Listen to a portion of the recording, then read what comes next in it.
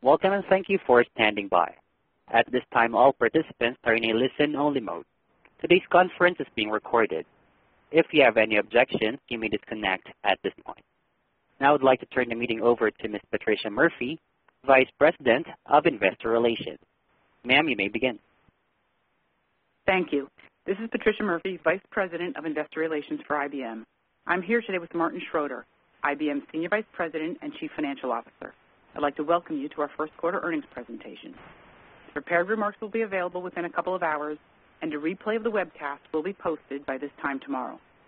I'll remind you that certain comments made in this presentation may be characterized as forward-looking under the Private Securities Litigation Reform Act of 1995. Those statements involve a number of factors that could cause actual results to differ materially. Additional information concerning these factors is contained in the company's filings with the SEC. Copies are available from the SEC, from the IBM website, or from us in Investor Relations.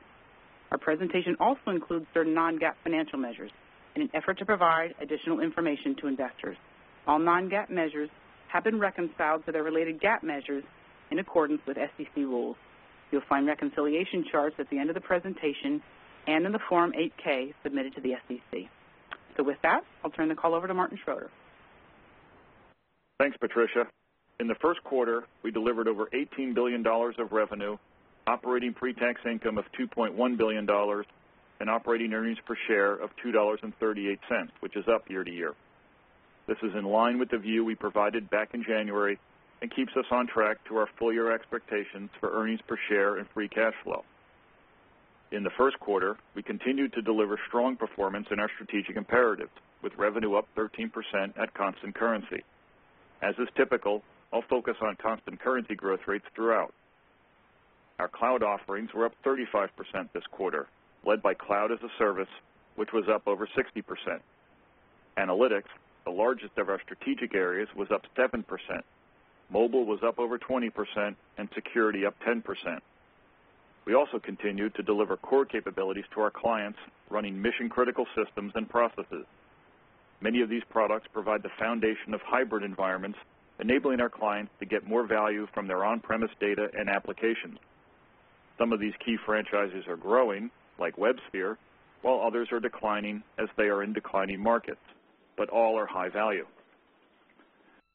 We've been very clear that to be successful with enterprise clients and to solve real problems, you need to bring together cognitive solutions on cloud platforms and create industry-specific solutions. And so we've been focused on building a cognitive and cloud platform and amassing the best industry skills and capabilities, all while maintaining our focus on delivering higher value solutions. As part of the transformation, we've made significant investments and shifted resources. This level of investment and the longer return profile of the Cloud as a Service businesses are reflected in our margins. Our foundation is now solidly in place, and while the investments will continue, our focus shifts to improving the returns on these investments by building scale and realizing operating efficiencies, keeping us on track to our full-year objectives. And so our first quarter results once again reflect the success we're having in our strategic imperatives. We grew 13% in the quarter, which was compared to our strongest growth quarter last year. Over the last 12 months, our strategic imperatives together generated nearly $34 billion in revenue and now represent 42% of our total revenue. With over $14.5 billion in cloud revenue over the last 12 months, we're the global leader in enterprise cloud. We play an important role in running the critical processes of the largest enterprises, and so it's not surprising that each of the 10 largest global banks, 9 of the top 10 retailers, and 8 of the top 10 airlines are now IBM Cloud as a Service customers. At our investor briefing last month, we spent the day showing how we've transformed IBM into a cognitive solutions and cloud platform company, and the importance and value of delivering industry-specific solutions. We talked about the differentiation of our cognitive and cloud platform through specific Watson technologies, through our data-first approach, and our enterprise strength cloud. We bring all of this together in one architecture, and we're providing highly differentiated solutions by industry and scaling these solutions. I'm not going to recap all of that here, but what I want to focus on today is some of the progress we made specifically in the first quarter with our solutions, our clients, and our partners. In the quarter, we extended the reach of Watson and the IBM Cloud through our partnership with Visa, where Watson IoT turns cars, appliances, and other connected devices into potential points of sale. Through our alliance with Samsung, where the Weather Company will be the default weather app on new Samsung devices, powering the weather experience for tens of millions of devices by the end of the year. And through our engagement with H&R Block, where we're now embedded in 10,000 branches, enabling 9 million filers to benefit from the Watson-enhanced expertise of H&R Block's tax professionals. In the first quarter, we announced a strategic partnership with Salesforce to deliver joint solutions designed to leverage artificial intelligence and enable companies to make smarter, faster decisions across sales, service, and marketing. We also partnered with Wanda, one of the largest commercial and enterprise groups in Asia, to bring public cloud services to China. We're building emerging technologies on the IBM Cloud like blockchain and quantum. In blockchain, we had over 40 new engagements in the quarter and are working on over 400 more. And as we've discussed in the past, the opportunities span multiple industries. This quarter, we announced we're working with Maersk to use blockchain to transform the global shipping supply chain, partnered with Northern Trust to launch blockchain for the private equity market, and are collaborating with the FDA to explore how a blockchain can benefit public health. In the first quarter, we also announced the first commercial quantum system. IBM Q systems are designed to tackle problems that are beyond the reach of today's computing systems. These are just a few of the examples of the reach and the scale we're building with Cognitive and Cloud, and I'll highlight a few more in the segment discussions. But first, I'll walk through our financial metrics for the quarter. Our revenue for the quarter was $18.2 billion, which is down 2%. Currency was once again a headwind to growth, fairly consistent with the impact in the fourth quarter. At current spot rates, that headwind will be more substantial over the next couple of quarters. On a geographic basis, last quarter I talked about the impact of macro and geopolitical trends on some countries' performance. In Europe, much of this continued into the first quarter, with declines in the UK and Germany in particular putting pressure on our growth. Our gross margin performance continues to reflect investments across our business and the mix to as-a-service businesses. I'll talk about additional drivers in the segment discussions. Looking at our expense, pre-tax profit, tax rate, and cash flow metrics, the year-to-year dynamics reflect some unique items in last year's first quarter results. A year ago, we had charges that impacted our expense and pre-tax income by nearly $1.5 billion, including a workforce rebalancing charge of $1 billion. In the first quarter of this year, our workforce rebalancing charge was about $170 million. So the year-to-year impact of a lower level of workforce rebalancing accounts for 11 points of the 20% reduction in total expense. Our expense also includes a higher level of IP income, reflecting the success we've had in rebuilding our intellectual property income base through IP partnerships. I'll come back to this a little later. And so our operating pre-tax profit of $2.1 billion was up over 50% this quarter. Our tax rate for the quarter reflects an ongoing operating effective tax rate of just under 15%, in line with the expectation we discussed at the beginning of the year of 15% plus or minus 3 points. We also said we'd have a discrete tax benefit in the first quarter of $400 to $500 million, and in the quarter, the net benefit was just under $500 million. This is far less than the discrete benefit we had last year of $1.2 billion associated with a Japan tax refund. And so tax was a substantial headwind to our net income and EPS growth in the quarter. We generated $2.3 billion of operating net income in the quarter and net income margin of 12.4%, which is up 30 basis points. On the bottom line, our operating EPS was up 1% to $2.38. We generated $1.1 billion of free cash flow in the quarter, which is down year to year by the amount of last year's Japan tax refund. As you know, there's a lot of seasonality in the timing of our cash flows, much more so than in our net income. That's why it makes sense to look at cash realization on a trailing 12-month basis. Over the last 12 months, our free cash flow was 90% of our GAAP net income. Looking at our segments, Cognitive Solutions revenue was up 3% year to year, and pre-tax income was up double digits. Our solution software revenue was up 5%, while transaction processing software was down 1%. Within solution software, growth was again led by offerings in analytics, including our Watson-related offerings and security. We saw strong SaaS performance with strong double-digit growth again this quarter. I'll share more on our progress, starting with analytics. We saw good growth in on-premise databases and data warehousing, which includes DB2, Informix, and Netezza. Content and integration offerings were also up this quarter, as data ingestion is an important initial step in a cognitive journey. As part of that journey, our Watson platform continues to gain momentum in the marketplace. The Watson platform, built on the IBM Cloud, underpins our AI strategy and is a fast and easy way to embed cognitive into our clients' workflows. Two great examples are Salesforce and H&R Block. H&R Block went from an idea to fundamentally changing the client engagement experience with Watson, redesigning business processes and deploying a cognitive solution across 10,000 branches in just a matter of months. Building on the platform, we've differentiated with industry expertise across verticals. In Watson Health, we had strong growth, particularly in oncology, government, and life sciences, as we moved to scaling Watson in healthcare.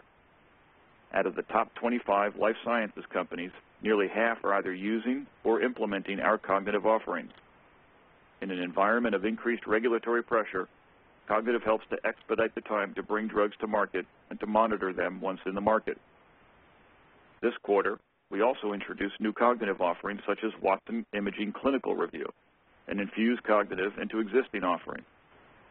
For example, in Watson Care Manager, we're bringing organic and acquired content together to build a cloud-based offering that addresses integrated care. We're then adding cognitive capabilities to extract trends and provide actionable insights. This is the kind of work we can do with our industry-specific development skills.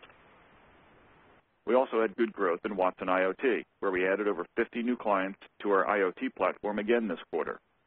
And we're incorporating new capabilities into the IoT platform, such as the Visa Payment Services mentioned earlier. Clients are co-locating for innovation at our Munich center, and the number of developers on our IoT platform had strong double-digit growth. Watson for Financial Services also contributed to growth this quarter. Here, we're leveraging the skills we acquired through the acquisition of Promontory, the world's leading regulatory compliance consulting firm, to develop cognitive offerings in areas like regulatory change management. It is a space ideally suited for cognitive because it's expertise and domain-driven. Banks aren't going to automate core regulatory processes with publicly available data alone.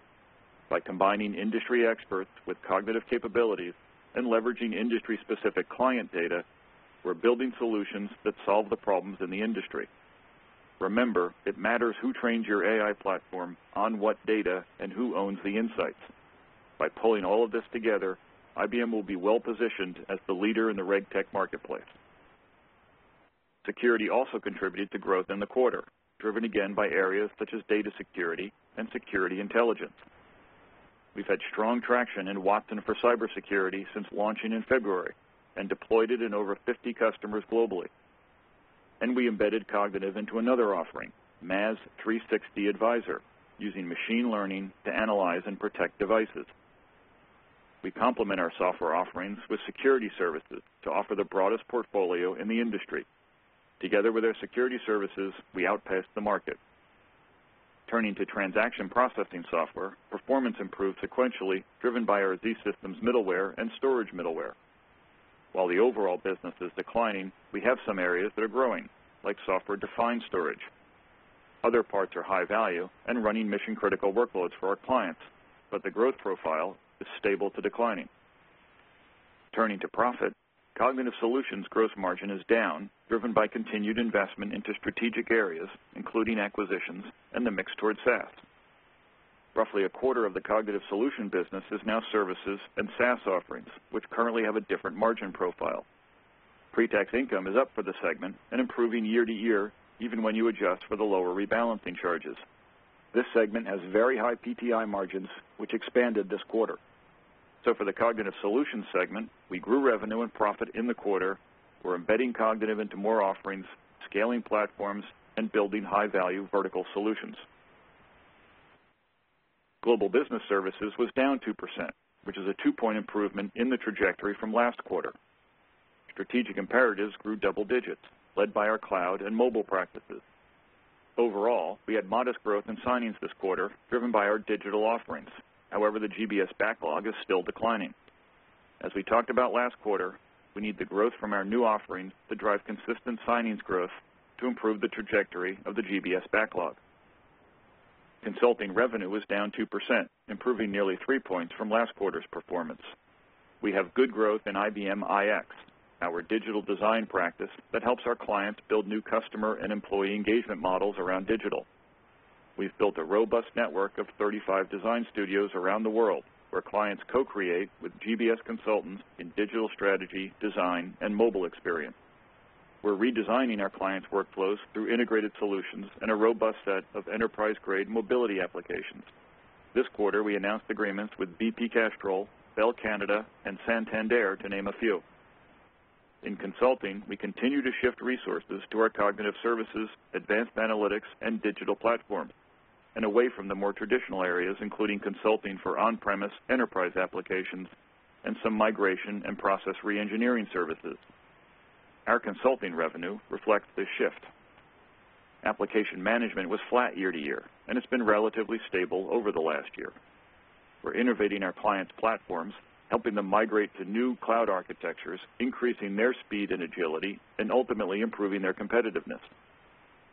Turning to profit, we continue to invest in our strategic imperatives and build out our practices around cognitive, cloud, mobile, and digital design. Over the last year, we've added nearly 8,000 resources to these businesses.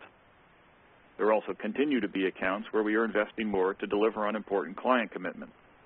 And in parallel, we're streamlining the practice infrastructure and driving efficiencies in our delivery model through new methods, solutions, and project management approaches.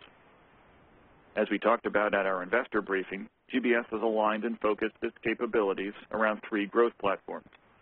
The first is digital strategy and iX, where we help clients imagine what their businesses should look like in the digital world, and then execute a roadmap to build and migrate their capabilities to get them there. The second is cognitive process transformation, where we help clients adapt their core processes and integrate cognitive technology to gain insights, drive efficiencies, and create new business models. The third is cloud application innovation, where we modernize their systems by putting in place new cloud-centric application architectures tailored to their business and their industry. With deep industry capabilities, we're executing a strategy that is client value-led and powered by IBM assets and leading third-party platforms. We've refocused our practice model to ensure we're building deep skills in the right areas and increasing our sales and delivery capacity. We're starting to see the benefit of this focus and are expecting improved performance over the course of the year. Technology services and cloud platforms revenue was down 2%. We continue to have strong double-digit growth in our strategic imperatives, particularly in cloud, which was up over 40% as we build out hybrid cloud environments for our clients. As enterprises move to the cloud, they need help in managing the complexity of integrating multiple environments. We're able to move these enterprises to the cloud in a way that leverages their critical data and IT investments. Our cloud as a service revenue for the segment grew over 50%, and our annual as a service run rate was $5.7 billion. Infrastructure services was down 2%. As you know, this is a business model where we drive productivity for our clients. We orchestrate disparate systems and optimize IT operations. We help clients manage their hybrid cloud environments, which can include multiple cloud platforms, on-premise data centers, and mobile environments. When we deliver this productivity to our clients, that's less revenue for us, but then we look to create new revenue streams by moving them to new areas, acquiring new scope, and bringing on new clients. So our business model has always been to deliver productivity for our clients and then grow by expanding our scope of work and adding new clients to the platform. While we had some substantial relationships lined up, we did not get them closed by quarter end, which impacted revenue in the period. The revenue trajectory also reflects that a couple of large clients brought their operations in-house due to regulatory and other unique circumstances. These clients remain on IBM platforms and will continue to be a trusted partner. Turning to technical support services, revenue was down 2%. We continue to shift more to our multi-vendor support services, which again grew this quarter. We provide end-to-end support both inside and outside the data center, including, for example, IoT environments. Integration software was down 3%. We grew in our hybrid integration software that connects and integrates applications, data, and processes across on-premise and cloud environments. In addition, WebSphere Application Server grew for the third consecutive quarter, demonstrating the importance of middleware in public, private, and hybrid environments. We declined in our on-prem DevOps tools and IT services management software. While some clients prefer to keep this work in-house, these kinds of workloads continue to shift to cloud. We're seeing this as Bluemix, our cloud DevOps platform, continues to expand. Looking at profit, gross profit margin was down, while PTI margin for the segment was up 5 points year to year. This quarter we had a lower level of workforce rebalancing, and we recognized savings from productivity actions, including last year's transformation actions. Much of this was reinvested in new and existing skills. We are investing as we move to a Watson-based cognitive delivery model. Through this delivery model, we're able to manage complex hybrid cloud environments and provide more insights into infrastructure that is always on, available everywhere, and of course, secure. In infrastructure services, we're constantly managing resources and investment across our portfolio, and the combination of the winding down of some contracts, signings delays, and some investment ahead of those signings impacted our profit in the quarter. Finally, in TSS, we're shifting more to multi-vendor services, and in integration software, we're mixing more to SaaS, which impacts margins in the near term.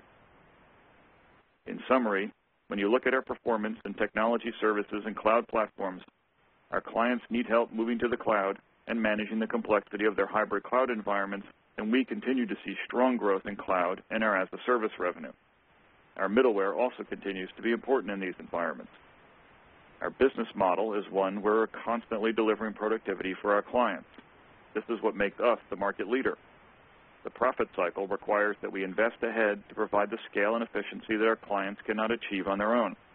These dynamics impacted revenue and margin this quarter. As we sign the contracts that didn't close in March and yield some operational efficiencies, we're expecting better performance in this business in the second half.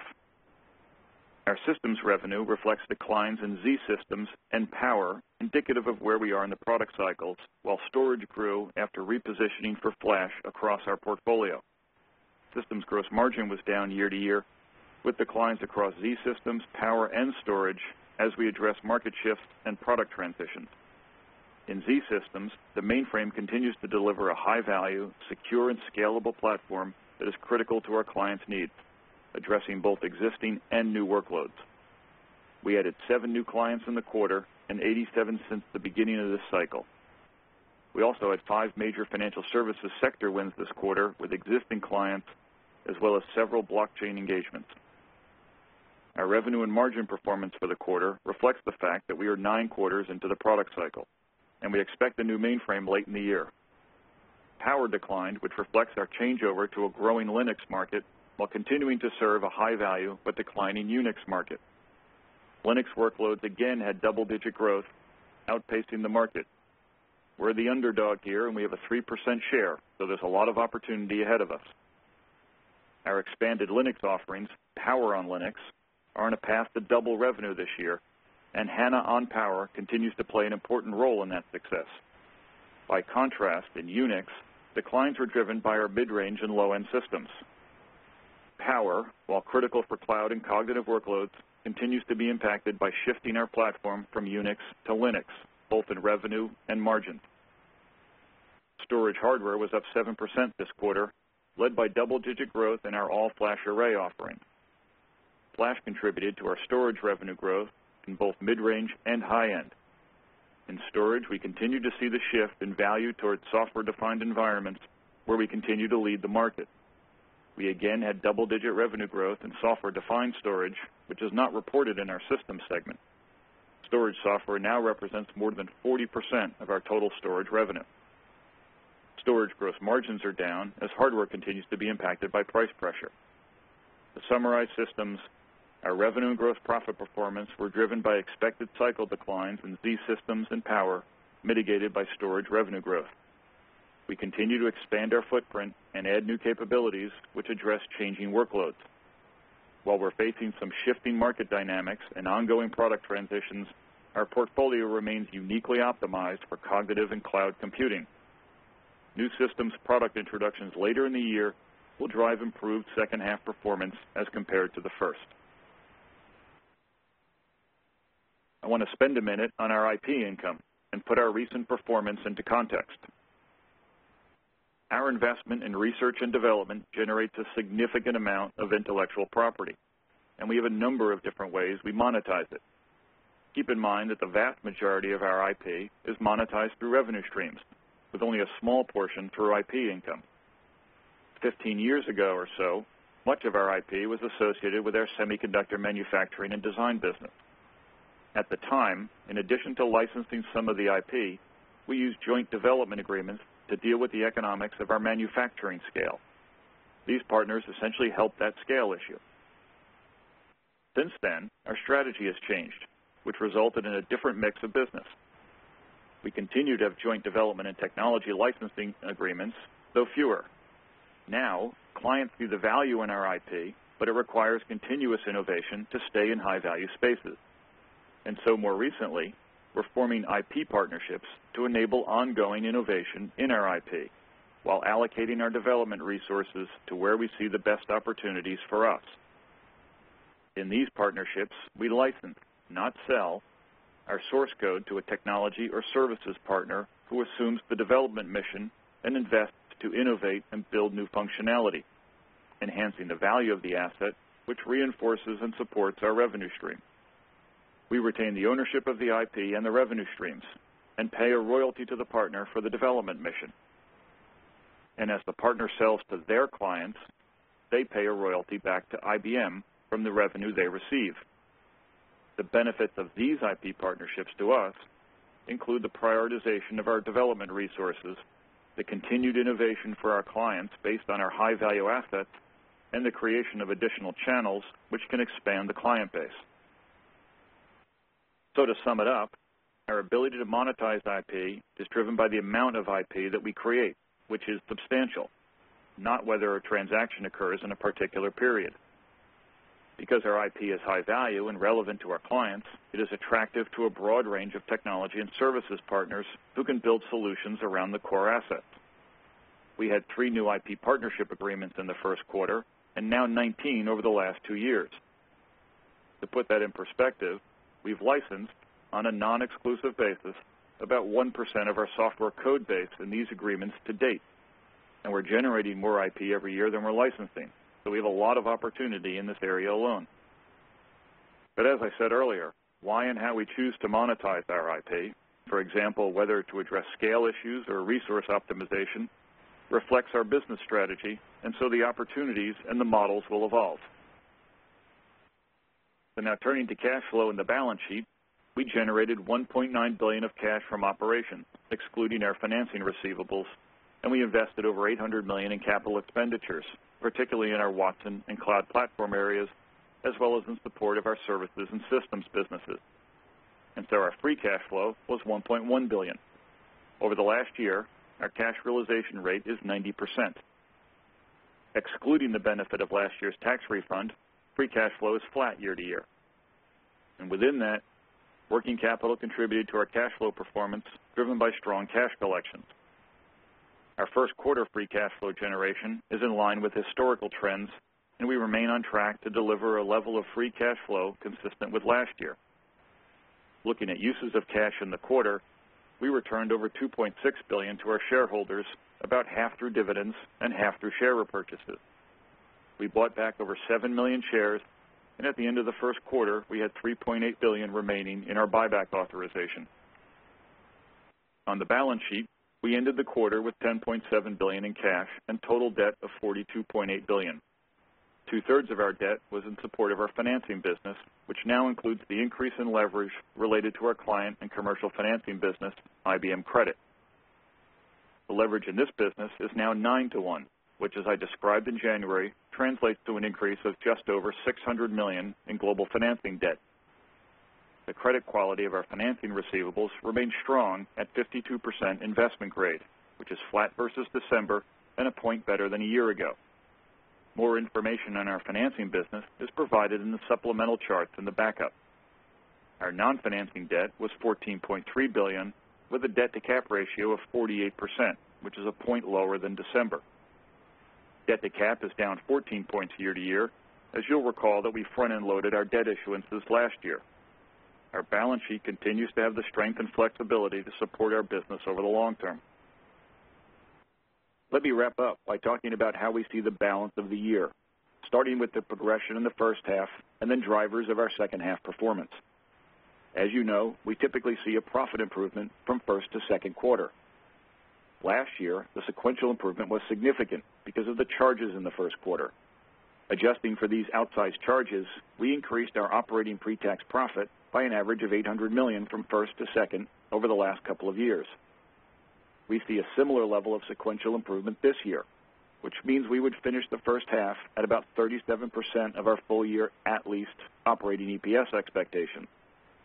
Now, every year is different, and when you look at that 37% attainment compared to history, you'll see it's a few points below the last few years. So I'll spend a minute on why this year the first to second half dynamics will be different and why we remain comfortable with our full year expectation. To do that, I'll give a couple of examples of things that we know and things that we expect. We know that we'll have new systems product later in the year, and this will drive a significant improvement in gross profit from first half to second half. Related to that, in the second half, we'll have the investment ramp behind us, so we'll also benefit from lower systems development spending in the second half relative to the first. We also know that we'll wrap on last year's larger acquisitions. They'll be less dilutive to profit in the second half as we continue to ramp revenue and realize some operational synergies. Then there are a couple of things that we expect, particularly in our services businesses. We expect that Global Technology Services will sign a few of the larger contracts that didn't close in the first quarter, and that, together with the cost savings and the yield on some of the investments we've been making, will improve the first to second half profit dynamics. In Global Business Services, our trajectory is starting to improve, and we expect this to continue throughout the year. We also expect currency to be a headwind, and we've put a view of that into the supplemental slides. The translation of our pre-tax profit to net income will depend on the mix of business, and the operational tax rate assumption continues to be 15% plus or minus 3 points. As always, this is without discrete items.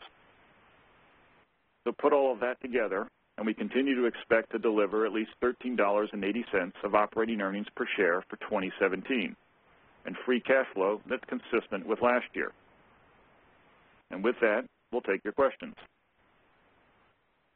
Thank you, Martin. Before we begin the Q&A, I'd like to mention a couple of items. First, we have supplemental charts at the end of the deck that provide additional information on the quarter. And second, I'd ask you to refrain from multi-part questions. So let's please open it up for questions. Thank you. We will now begin the question and answer session. If you would like to ask a question, you may press star followed by the number 1. You will be announced by name and company. And if you would like to remove your question, you may do so by pressing star and the number 2. Our first question is from Wamsi Mohan with Bank of America Merrill Lynch. You may proceed with your question. Yes, thank you. Martin, if you look at this quarter on a year-on-year basis, we saw PTI dollar improvement of close to about $700 million. Should we expect any more PTI improvement over the course of this year, given that the discrete tax benefit was $500 million? You can pretty much get to your guidance from those two elements. Not sure if there's more discrete items yet to come, but conceptually, is there more PTI benefit yet to come, or have we seen the PTI benefit already flow through? Thank you. Yeah, thanks, Wamsi. The first thing I'll say is I apologize for my voice, so if I sound kind of croaky, I got a bit of a cold here, but hopefully you can understand. So, with regard to what we see from here out, as you noted, we got about 700 in our guidance on a full year basis. We did about 700 in the first. The thing I'd add is that, we don't know what that mix is going to be. It's 15 plus or minus 2 points. So if you were to take that range, we either have another couple hundred to go if it comes in from a high tax area, or we're already oversolved by a few hundred. So, either way, you're in about that right range. Now, we have a lot of work underway to drive productivity in our services business. We talked a bit about that in the prepared remarks. We still expect to get the growth out of the acquisitions that we spent some money on. So there is a lot more, obviously, within the dynamics of our business from here to the end of the year. But if you just wanted to look at those two line items, then yeah, either we have a little bit left to go if it comes in at a higher tax mix, or we've oversolved already. But yeah, that's what the guidance implies. Thanks, Wamsley. Can we go to the next question, please? Thank you. Our next question is from Katy Huberty with Morgan Stanley. You may ask your question. Thanks. Good afternoon. At the Analyst Day, you talked about as you scale the cloud business, as you scale the cognitive initiative, that we should start to expect margin stability and even inflection. You also talked, essentially guided to GBS margin improvement for the full year.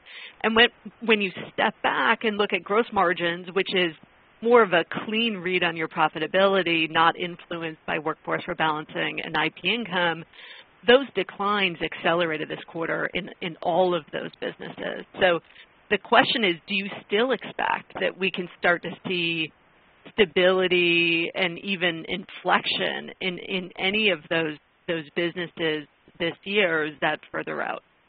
So thanks, Katie. So a couple things.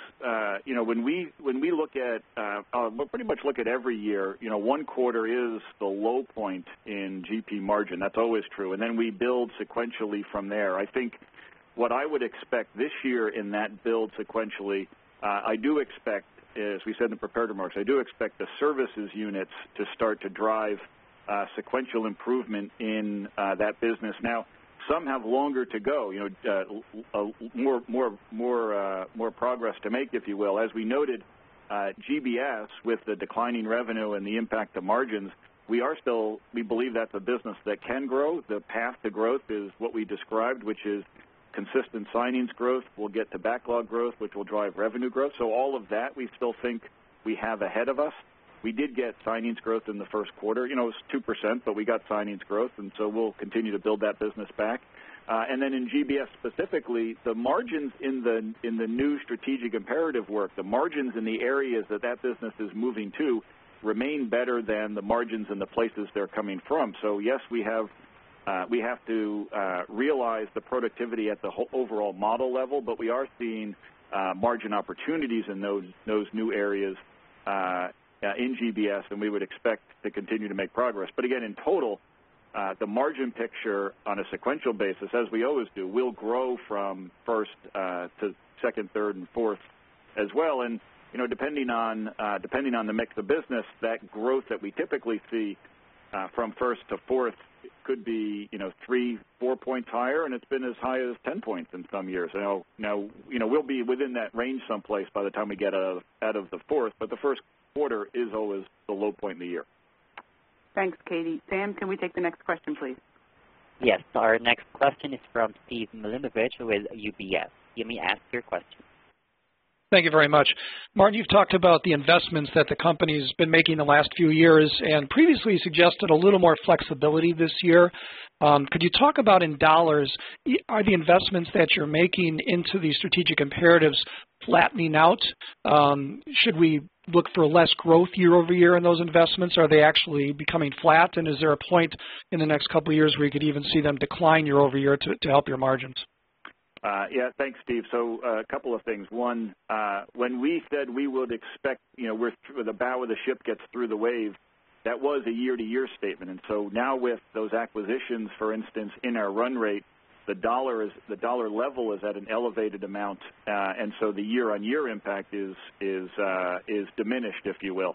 Now, all of those businesses need continued investment, and for IBM, what it's always been about for us is shift as much as it is adding to that pie. So I think the adding to the pie now is behind us, if you will, and the shift will continue. So we'll continue to invest heavily in the strategic imperative, but it won't represent the same growth as what we've seen in the past now that they're in our model. Thanks, Steve. Let's take the next question. Thank you. Our next question is from Tony Sacconaghi with Bernstein. Your line is open. Yes, I just wanted to confirm and clarify how you're getting to your full year 1380 target. So for Q2, I think given that you expect 37% of EPS in the first half, that would point to EPS of about $2.73. I think consensus is $3.17, so well below street expectations, which means that you have to be well above street expectations for the second half. I'm wondering if you can also clarify what you're assuming on IP licensing for the year. It was up dramatically in the first quarter. I think you said it would be about flat year over year, so that implies the rest of the year IP licensing is going to be declining and therefore a year-over-year headwind. Is that the right way we should think about it? And if your IP licensing or your discrete tax benefits are significantly higher than you think today, will you be adjusting your guidance accordingly? So a couple of things, Tony. One, we're not adjusting our guidance. We've reaffirmed that we see an at least 1380 number for the year, and we also see free cash flow flat, roughly flat, as we said. So same guidance as we talked about in January, and quite frankly, from my perspective, the quarter played out pretty much as we expected. Other than we thought we had a couple more signings relationships in services that we could have gotten done, but by and large the quarter played out as we expected, and we maintained our guidance. In the prepared remarks, Tony, we started to put together some of the things that we know and some of the things that we expect, and I think that framework is kind of how I think about it. Now, as you know, we have a lot of scenarios around guidance and what might happen, but let's go through a couple of the things that we mentioned in the prepared remarks. First, the systems product announcements have kind of a double impact. One, you have to ramp investment ahead of the revenue in order to get that system ready. That's the period we're in now and will be in through the first half. Once we get the systems announced and out the door, then we start getting revenue, and you get the double benefit. You get GP dollars, and you get lower spending in order to, because you don't have the ramp anymore. So that has a pretty profound impact on the second half. We also talked about getting the acquisitions further embedded. Now, we do a lot of acquisitions. There's obviously opportunity to drive investment in those, but we also have a lot of opportunity to realize efficiencies in how we run. So we see an improvement from first to second half, continued improvement first to second half as we ramp those new solutions around those acquisitions, as well as get some synergies from the way we run the place. In our services business, as we mentioned, we see an improvement as we go through the year, both in the revenue trajectory and in the margin profile, quite frankly. We've got a lot of work to drive productivity in our services business, both in GTS and GBS, and it sits kind of across that delivery platform. We think there's a lot of opportunity to drive improvement as we get into the second half. And then IP income, similar to how we described it in January, we said we have a bunch of scenarios around IP income. We see enough opportunity to be flat year to year, but our guidance didn't rely on it year to year. So to your point, if we're flat versus, oh, here's where my voice starts to go, Tony, I apologize. If we're flat relative to, for the full year and we were up a bit in the first quarter, does that imply down? Yeah, that's kind of how we expected the year to play out. And in fact, we said that based on what you described, it could be a bigger headwind than what you described because not all of our scenarios have flat. There's some of them, we had, like I said, quite a good year in the second half, quite a good second half of last year in IP income, and so that could be down a bit. But again, we got a lot of scenarios. So the year comes together, I think, because we do have dramatically different profile in the second versus the first. We included the framing, if you will, of where we finished the first half because not every year plays out the same way, and I think it's important to understand the dynamics. But no change to our guidance, and we still see the year playing out as we did in the first quarter. Okay. Thanks, Tony. Let's go to the next question, Sam, please. Thank you. Next question is from Tien-Tsin Huang with J.P. Morgan. Your line is open. Thank you. Hope you got a chance to get some water there, Martin. Just wanted to ask on the tech services side, it sounded like some delays in deals closing. Is that a macro cyclical issue in terms of maybe slow start to the year for some of your enterprise clients? What's the visibility into these deals closing in GTS, and also the improvement in GBS that you just mentioned? Does that also require an improvement in the macro environment, or is there something else that's driving that improvement? Sure. So thanks, Tien-Tsin. These are not macro, so I'll talk about GTS specifically. And you know quite well the nature of the work we do with our clients. We are running the hearts and lungs of our clients' businesses. And so obviously when you run hearts and lungs, you're not running toward a 90-day schedule. There's nobody, by the way, that's in the room with you other than the client. Nobody has the breadth of capabilities that we have. So our clients move at a pace that reflects the importance of the work we do, and at the same time add into that the steps required for instance, regulatory approval, right? We've got a lot of banking customers or a lot of customers in regulated industries. And so the signings delays were not at all macro-driven. These are deep partnerships with our clients that require careful planning, careful execution, and they're not going to move on a 90-day cycle.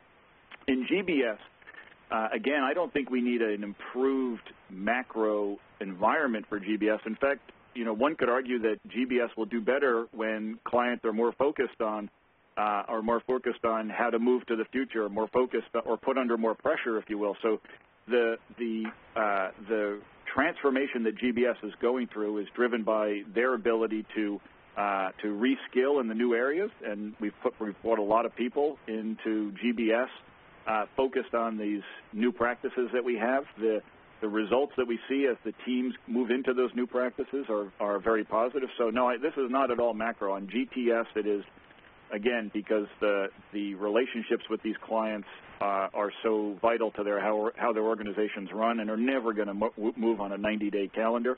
And GBS, I think, is demonstrating now that as it moves into the future, it can do even better. Thanks, Tien-Tsin. Can we please take the next question? Thank you. Next question is from Jim Schneider with Goldman Sachs. Your line is open. Good afternoon, and thanks for taking my question, Martin. Just wanted to follow up on the earlier services question and maybe ask about the commentary you made about a couple of clients, larger clients, taking work in-house. Is that a commentary on the infrastructure and cloud piece of the business specifically, or is that a broader comment on application services and the like? And can you maybe just kind of talk about what you're seeing in terms of pricing pressure in the market, because you previously called that out several times but didn't this time. Thank you. Yeah, sure. So I wouldn't say there's anything macro in the two instances that we mentioned about people or companies bringing this in-house. Very unique circumstances. And I think when I describe it, which I will, I think you'll agree this is sort of unique. So, for instance, we have a client in Germany. It was renewed. It was a 5-year deal, renewed for another 5 years. And there is a rule, there's a law in Germany that says this particular type of client cannot renew the same contract twice. Just can't. And so they had to bring it back in-house due to regulatory reasons. We will still, they took the people, by the way. They were all in a structure that allowed them to take the people back. They still run their IBM mainframe, so we're still partners with them on the infrastructure that they run. But that's, again, highly unique. I am not making a macro statement. And in the other case, again, highly unique to the client situation. They had a plan in their industry to split two businesses, and so they were heading down the path of having two businesses with two infrastructures. We had them, by the way, both of them. And then the market, if you will, they made a judgment based on the market that they were just going to take one of those businesses and sort of wind it down. So they just had no need, if you will, to have a big infrastructure around that particular business. So very unique, not at all what I would call macro. And then on pricing pressure, the nature of these relationships, again, as I mentioned earlier, is these are substantial relationships that are running the very core of what these companies need. And if I had to, again, these are complex, but if I had to simplify it, they're asking us to move them into the future, to move into cloud, to give them the agility and the security and the mobility that they see their competitors have. So there's nobody in the room with us when we go in for those calls. And if they want to pursue that path, and if they think that suits their business model, then they're talking to us, and we'll make those deals happen. But it's not a macro statement. It's very much about our ability to deliver the future to them, and whether or not that suits the way they're thinking about their business at that particular time. Thanks, Jim. Sam, can we please take our next question?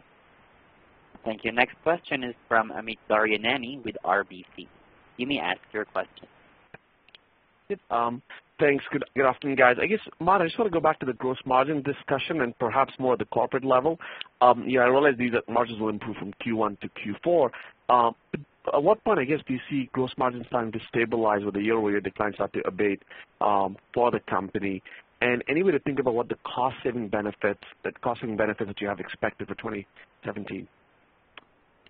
Sure, Amit. A couple of things. One, we are seeing the savings, if you will, of what we were able to start to transform last year and the actions we took. Now, remember at the time we talked about 1Q16, so a year ago we talked about how there was some measure of that was to reduce capacity.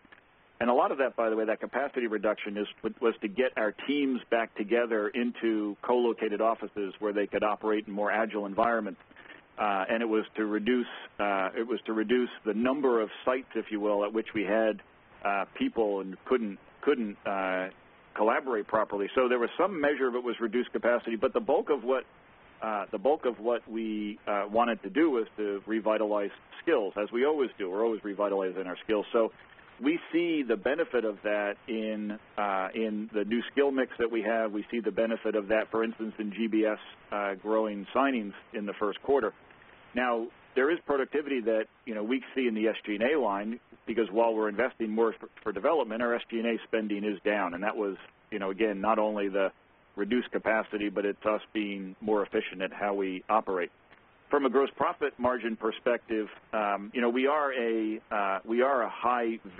a high value model, as you know, and so one of the things we are always looking at are the places we're going to still more valuable and higher margin than the places we're coming from, and the strategic imperatives, as we've talked about in the past, have a higher margin profile than the core, if you will. That shouldn't surprise anyone. I think that's why our investors expect us to invest into those new areas, as opposed to just going to chase some lower margin content. And we still see that now. It's been true since we've been talking about the strategic imperatives, and it remains true that the margins in those areas continue to be higher. So I think that I still view the opportunity for us in gross margin is going to look, it gets better because, again, the places we're moving to is better than what we're coming from. Thanks, Amit. Let's take the next question, please. Thank you. Next question is from David Grossman with Stifel Financial. You may ask your question. Great, thank you. Martin, if you look over the next 12 to 24 months, I think the strategic imperatives were in the low 40s as a percentage of revenue. What are the main variables that will dictate whether the imperatives grow to over 50% of revenue and begin to more than compensate for the declines in the legacy core? Sure, David. So, a few things. First, and we talked about this a little bit in the prepared remarks, and I think it's important. The legacy core is a business that we're constantly reinventing. It's not something that we are underinvesting. It's not something that we don't like. We really like this business. It is very high value, and some of that content, sure, sits in declining markets, so it has declining opportunity, but that's high value. And then, as we talked about in the prepared remarks, some of those businesses, like Webs for Application Server, is growing. It's in a growing market, and we grow. So the core is, and I know you didn't say it this way, but the core, I just want to make sure everyone's clear, is made up of a lot of different things, and included in that core, if you will, is we've got part of our power business, we've got some of our mainframe business. We're just not in the right time of the cycle for that core part, for those parts of the core to grow. We will get to that part of the cycle when it grows. So then from the high-level math you did, we said that strategic imperatives would be 40%. We're obviously there, but $40 billion at least by 2018, and we're still on track to get there. In fact, we're a little bit ahead of track. Now, when those two lines cross, I don't know. I think that the investment community has been keen for us to stay on that solid double-digit growth path in the strategic imperatives. There have been concerns every quarter about whether or not we're slowing down, but we just grew 13% on our toughest compare of the year last year because we did 17 in the first. So I think that the crossover point, I think, is a mathematical exercise. What I'm looking at is are the strategic imperatives and the growth we're getting out of those continuing to put us and keep us on the track to that $40 billion. Thanks, David. Let's go to the next question, please. Thank you. Next question is from Keith Bachman with BMO. Your line is open. Hi. Thank you very much. My voice is always raspy. I wanted to ask you, is pruning still on the table? What I mean by that is if I think about the revenue growth, the core actually decelerated this quarter compared to, say, the last 3 quarters. And if I look at some of the areas like GBS, you have application maintenance. That's combined with BPO, that's over 50% of the business, and well under company profit levels. And I'm just trying to understand, specifically focused on GBS, is how you improve revenue growth, but should you improve revenue growth, or is there more pruning that you can do as it relates to the total IBM portfolio, but particularly within GBS? Sure, Keith. So I think I look at our portfolio, and as you know, because we've talked about this, and we've been pretty clear that we look at our portfolio through the eyes of value. And I think the portfolio, not solely through the eyes of growth, value and or no value or a limited value without growth is obvious that we would be thinking about whether or not that fits. But the portfolio we have today, I view as high value. The AMS business, as you point out, that's a high value business. Now the revenue, it's pretty stable, but it serves a really important need with our client base. It allows us, based on how we do it with our industry focus, it allows us to drive value for our clients. So, when I think of pruning as something you do when you don't see an opportunity for differentiation, when you don't see a longer-term opportunity for value. And I look at the portfolio now, and boy, I think we have a very high-value portfolio, and I think that GBS, large GBS, all of it plays a critical role in that. I don't see a pruning opportunity here. Okay, thanks, Keith. Sam, let's take one last question, please. Thank you. Our last question is from Jim Suva with Citi. Your line is open. Thank you very much. I think there's no question about the success in the strategic imperatives, how you're ramping those. The biggest question on many of these follow-up calls, and so maybe I'll give it one more shot for you to round it out, is the investment you're putting forth in the degradation to gross margins. When are we going to see them stabilize, or do you have line of sight to that? It just seems like when you give up and invest, at some point you want to harvest the fruit of those efforts. And it's been asked time and time again, so I'll ask it kind of one more time to see if you see stabilization and if so, when. Yeah, sure, Jim. So again, and this is actually, it's an interesting question because it's an interesting timing of this question because I want to make sure that everybody understands that as we head now into the rest of this year, and one of our focus items, as it always has been, but now the timing is right, is to get the returns for our investments. It's something, if you were to poll 100 IBM executives, it's something that they'd all say is now it's time to get the returns. So we have driven very heavy investment. That has impacted our margins. But the investment is not the only opportunity and the only lever we have to improve margins. We have a lot of opportunity in our services business and our delivery model and how we drive margin. So yes, it is time for us to get the returns. We have invested quite heavily.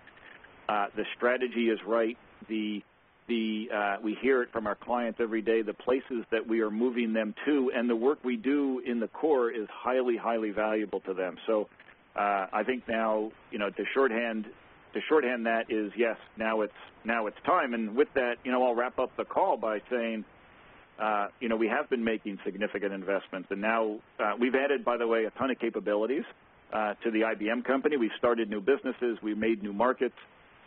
We've changed, as we always do, industries and professions, and we'll continue to do that. But now it's with the business positioned very well for the long term in terms of capabilities. Always opportunities to add a little bit here or there, but with the business positioned well for the long term, now it is time to focus on improving the returns on those investments. So thank you very much for joining the call today. Dan, can I turn it back to you to close the call out, please? Thank you for participating on today's call. The conference has now ended. You may disconnect at this time.